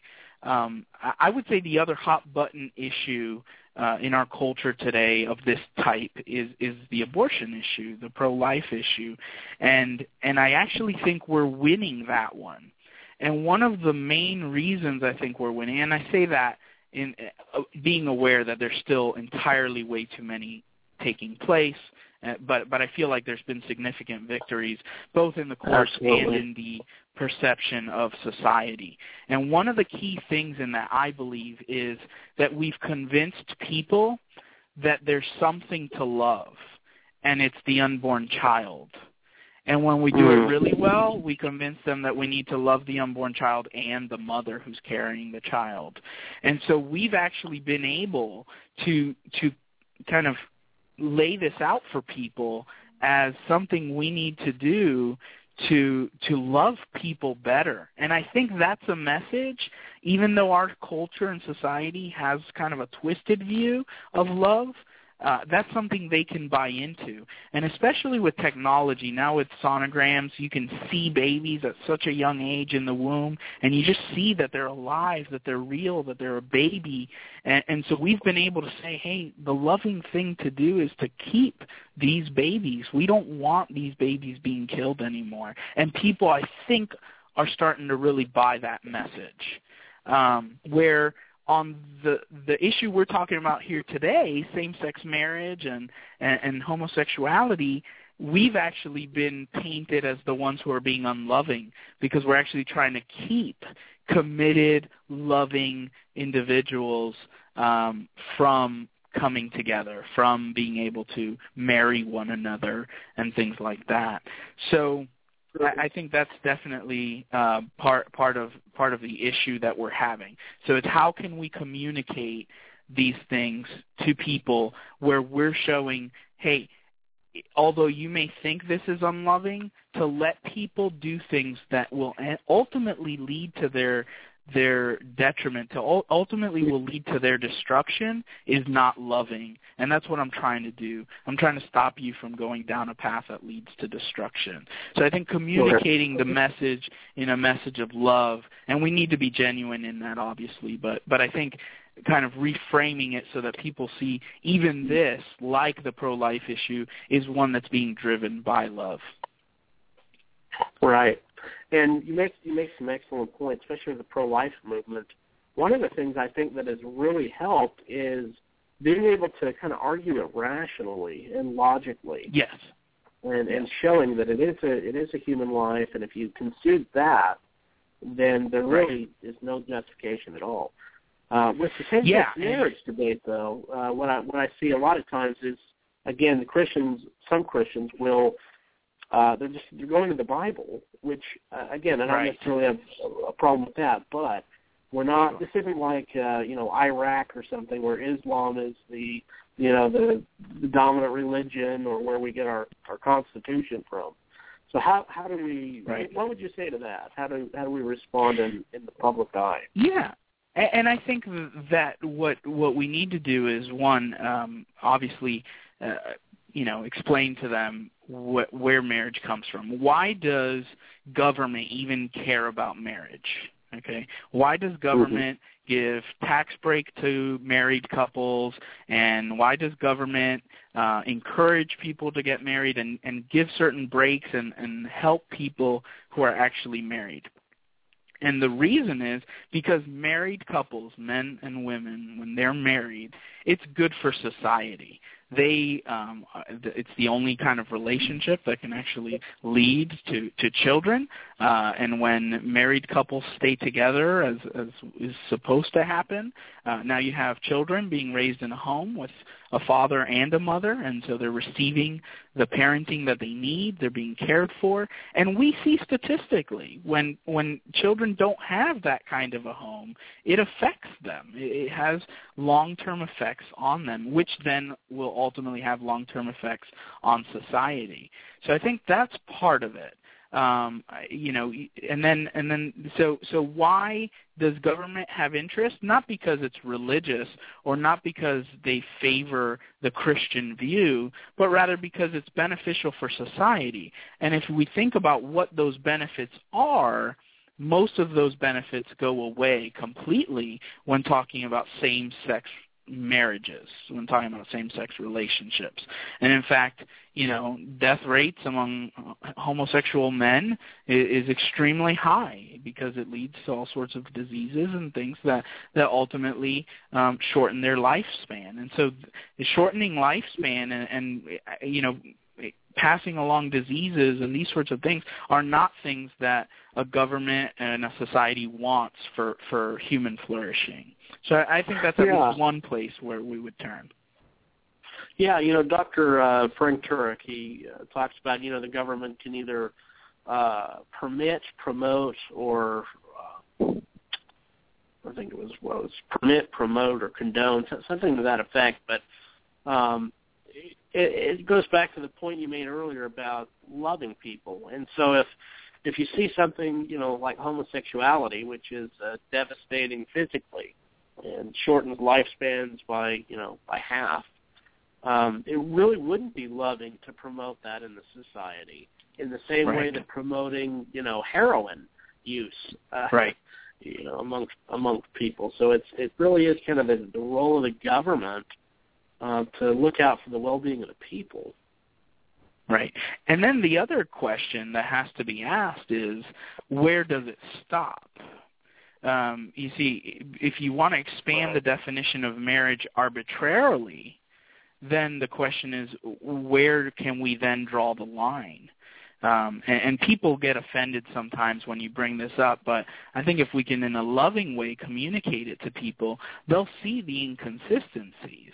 I remember when this debate was getting really hot around the election time, I spoke with I spoke with someone I knew, and they disagreed with my viewpoint, and so I just kind of argued, you have no basis for denying polygamy, you have no basis for denying incest, you have no basis for denying really even things that get far worse, bestiality, pedophilia. Once it's rooted in autonomy, I get to do whatever I want sexually, and who are you to tell me this is wrong? Then you end up in a situation where you really can't put boundaries on that anymore, because you can use the same line of argumentation for all of these others. How dare you say that you can't marry your pet whom you've loved for 10 or 15 years and have been committed to and want to spend the rest of your life with? Right. I think you end up losing your grounding for putting boundaries on any of that. And then the question, some people will say, well, it's consent. Law says, you have to be a certain age and be able to consent. And so they would say pedophilia and bestiality don't really fall into that. But even they're being completely inconsistent because they don't want polygamy. They know that's not good for society. And they don't want incest. We know that's not good for society. And both of those would still fall within the parameters of consenting adults. It's just far too broad a principle, and it will ultimately lead to destruction for a society. Yeah, that's exactly it, and it's like you said, they kind of get angry, and I think it was Piers Morgan, same type of interview, and they asked him, well, why stop with only 2? Why not 3? And that's ridiculous. But it's like, why is that ridiculous? How do you draw the line? So 40 years ago, 2 men being married was ridiculous. Right.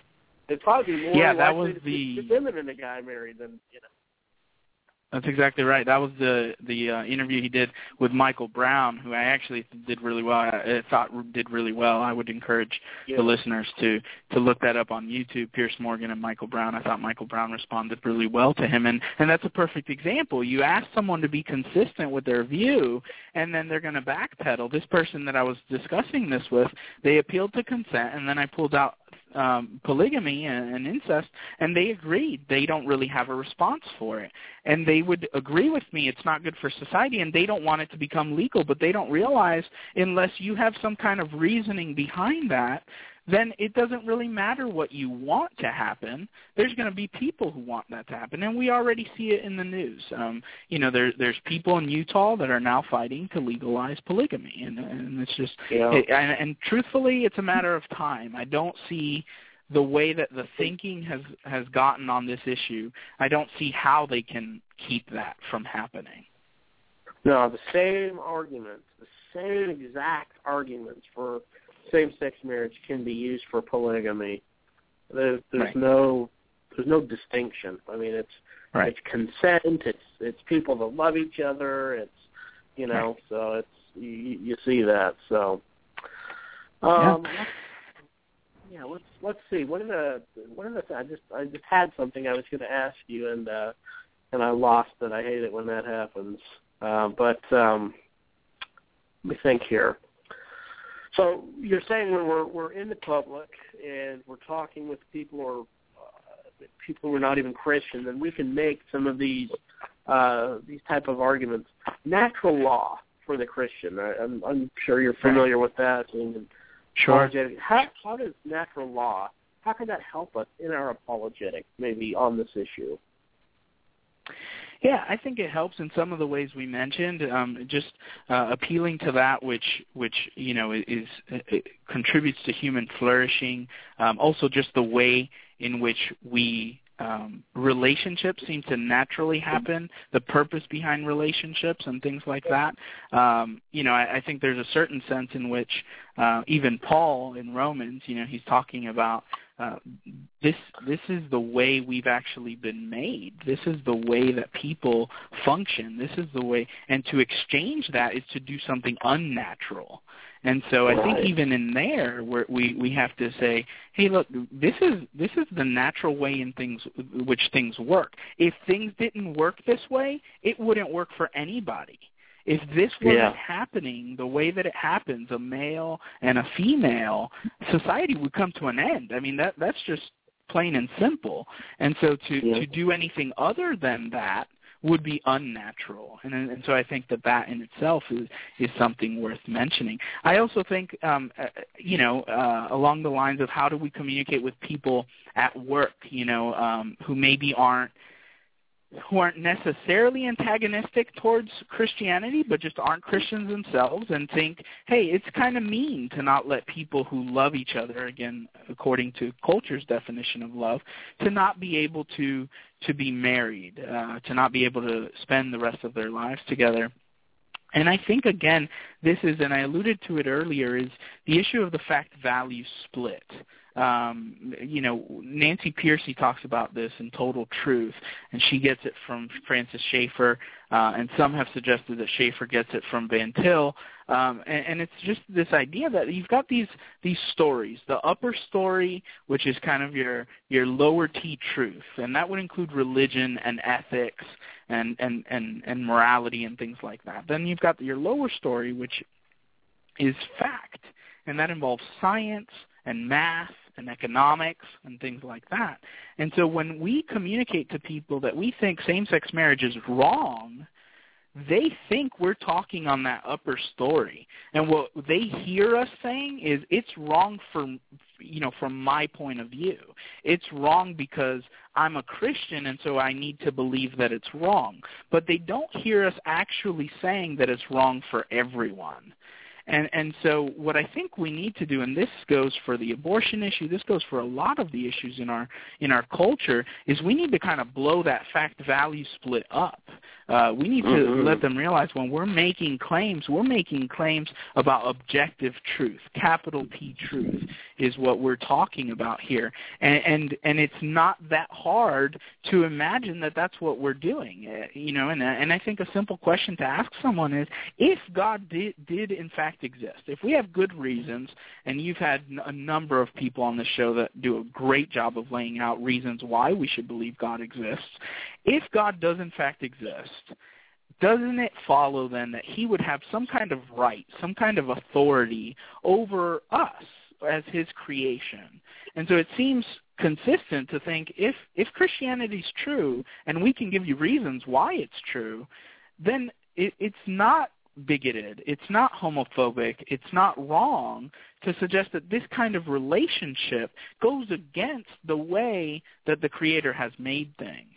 And so I think this is something we can just ask people about. When you ask people questions, they're a little less defensive, a little less emotional, and I think we can kind of start to flesh that out. And once they get to the fact of saying, okay, it's at least consistent, I can kind of see what you're saying, then we can give some of these arguments from natural law, from that we talked about, even just the consistency of, well, where does it stop? Is this something that's good for society? Should we be promoting it? That kind of thing. I think that opens the doors. But first kind of blowing up this fact-value split that we're just talking about preferences. We're not talking about preferences. We're talking about life and death. We're talking about what's good and what's wrong for everybody. And I think communicating that's really, really important. That's yes, that is right on the money. Good stuff. Very good stuff. Well, let me ask you this. So we've kind of dealt with how to talk with some of the people that are not Christians and unbelievers. But one of the things that I noticed down here in North Carolina, where I'm at, when they did the amendment for marriage, I saw an incredible amount of Christians who I thought were solid and strong, basically just change their position and almost give up certain tenets of Christianity when this issue came up about trying to protect the sanctity of marriage. And I see this all the time, where otherwise normal, rational Christians lose their mind on this issue of homosexuality. How do we talk to fellow believers? John Piper said he thinks within 10 to 15 years that pastors who speak out against homosexuality could very well go to jail. And you see Piers Morgan, right? Well, hey, 7 states, legal, pointing to that it's legal, therefore it's okay. And he said, Piper said, I think a lot of pastors will cave. A lot of pastors will cave in. How do we talk with Christians about this issue? Because a lot of them seem genuinely confused, and as you heard with Elizabeth, there's confusion over, well, we're supposed to love everybody. So how do we deal with Christians on this issue? That's a great question, and I see it a lot as well. And I think we've alluded to the pro-life debate as well. I think you'd agree. We see that a lot there too, where it just seems like it's just all of a sudden an inconsistency in the way that this Christian who otherwise loves the Lord and wants to honor God and just they completely kind of go off the rails there. And I think part of it is the way that it's been discussed as an issue of love, and I've already kind of talked about that. So I think that's part of it, and I wouldn't want to underemphasize that fact. I think it's crucial that we communicate and kind of reframe the debate here, because I think ultimately what's happening is, and this is what you're seeing, is that people fear for their careers, they say, Christianity is a religion of love, and this doesn't seem loving to me. It doesn't seem loving to me because, and part of it is because, and I mentioned this earlier, because we haven't taken the time to get to know and really learn about homosexuals, because a lot of our beliefs and things are rooted in fear and ignorance. Now when we meet nice people, instead of the demonization that we've created in our head, who genuinely struggle with this issue, we're saying, hey, it's not right for me to keep him from that guy that he loves so much. And so I think the emotion starts to take over. And that's why as I shared earlier, I think now's the time to think about this, not when our job is on the line, not when we're running for public office. We need to already kind of have our minds made up, and we need to know how we want to approach this issue before we even get there. I think that's a big part of it. I know one of the, and I'd encourage the listeners to listen to it. Matthew Vines is kind of the name that has come up recently. He was a Harvard student. He calls himself a Christian, and he is a homosexual and doesn't believe that the Bible actually teaches against homosexuality. And there's a video on YouTube that he did a number of years ago where he actually goes through the main passages and tries to give a different interpretation. But the thing that jumped out to me as I was kind of listening is he's intelligent, he's nice, he's kind. In many ways, in many instances, he actually represents our side very well. And he doesn't mock or, speak poorly about the other side. And so someone who's listening can be emotionally moved by just how kind he seems. And that's why we need to continue to boil it down to it's either objectively wrong or it's not. And if it's objectively wrong, the best way we can love Matthew Vines is by trying to correct his misinterpretation of Scripture so that he can better honor God with his body, with his life, and the decisions that he makes. Very good. Very good. Give us, we got about 5 minutes left. Give us some concluding thoughts. Kind of tie the threads together for us. Yeah, so I think first, I think we can actually look back to some of the apologists of the past. We've been in a unique situation here in America for a long time. The Christians have been the majority. We've been heavily influenced by Christian thinking and the Christian worldview, and we've taken it for granted. And so now we're kind of heading into a time where it's less the case.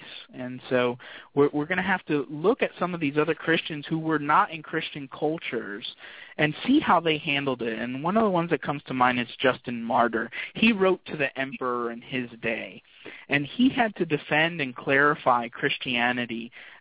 There were many misconceptions about what Christians believed, and so he wrote to the emperor and said, look, this is what Christians believe, this is what we do. And one of the things that jumped out to me as I was reading Justin Martyr was that he would oftentimes point to Christian behavior.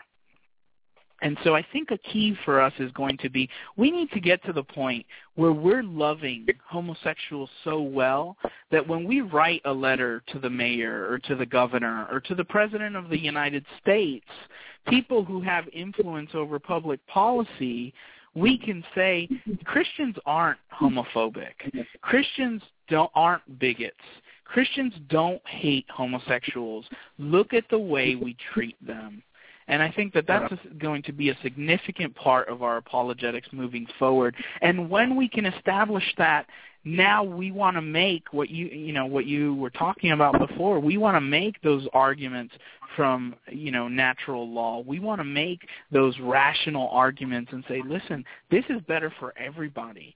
And once they realize it's not rooted in bigotry or being a homophobe, then all of a sudden okay, now these ideas can make sense. And I don't know the way this is going to play out, and I don't know, I tend to be more optimistic about culture. I've seen, throughout history that culture can go up and down, and so I'm not, I don't think we're doomed, but I think this is kind of the way we need to go about it. We need to make sure that we're communicating to people that our message is not one that is rooted in hate or fear, but rather in truth and in love.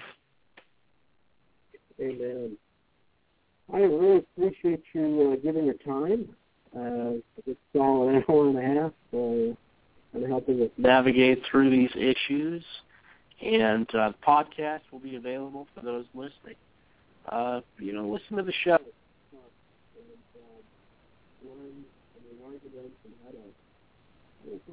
How we can do better on this topic, because I really think it's going to continue to crank up as far as the climate of the culture on this issue. It's a scary time to be a Christian, I think, in America, but it's also an exciting time. And it's a wonderful time for us to be able to share the gospel and, give the light of Christ. Because ultimately, it's not just, we're not trying to do a bunch of do's and don'ts. It really is to point people to Christ and how He has made us. That's exactly right. To have perfect union with Him. So, right. We actually. Go ahead. Yeah, just one final thought, and I appreciate you bringing that up. We do have to remember it's ultimately the gospel that changes people. Our goal is not to just create a society of heterosexuals.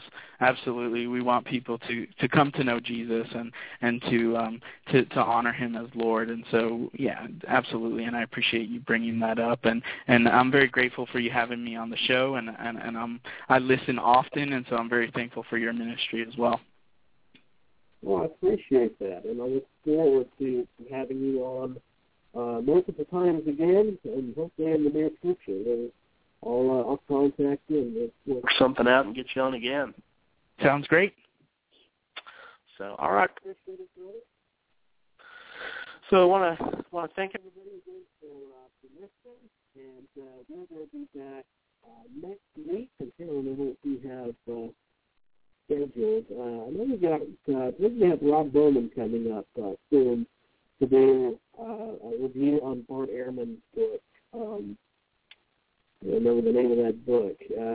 Remember the one that Bart Ehrman just did, Miguel? Inventing Jesus or something to that effect. Deity of Jesus. Anyway, we'll be doing a book review on that, and we've got several other shows coming up in the future, so we appreciate you guys. If you have an email that you want to send to us, just send us at theologymattersradio@gmail.com. That's theologymattersradio@gmail.com. And we will be back again next week, Lord willing. God bless. Where are the Whitfields? Where are the Spurgeons? Preach the word. Come on, preach the word. We need sound theology.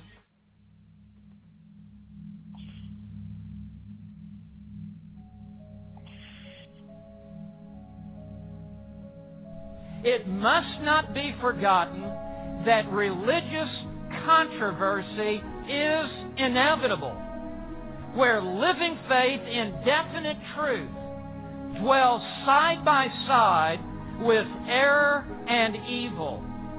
And preachers may remember that controversial preaching is full of power and full of interest. This is to say that the Reformers did not maintain the status quo in the church. When they expounded the Scriptures, they rocked the boat. They created waves. And the safest way to have a nice little ministry is just preach certain portions of the Bible and overlook other portions. But if you start in chapter 1, verse 1, and your commitment is to preach through the entire books of the Bible, verse by verse, and not neglect any doctrine that is set forth in the text, rest assured controversy will result. every true revival is born in controversy and leads to more controversy. That has been true, he said, ever since our Lord said that He did not come to bring peace upon the earth, but a sword. I would remind us all that the Word of God is the sword of the Spirit. And we must take every thought captive to the obedience of Christ, and the preaching of the Reformation that brought down the strongholds of the day was the preaching of the Word of God, and it was controversial preaching. If you come back to the Bible and a resurgence in inerrancy, it will always lead to a resurgence of Reformed theology. Because Reformed theology is nothing more, nothing less than the sum and the substance of the pure teaching of the Word of God. If one desires not to have a controversial ministry, then don't preach the Bible. But if you do preach the Bible, you will preach the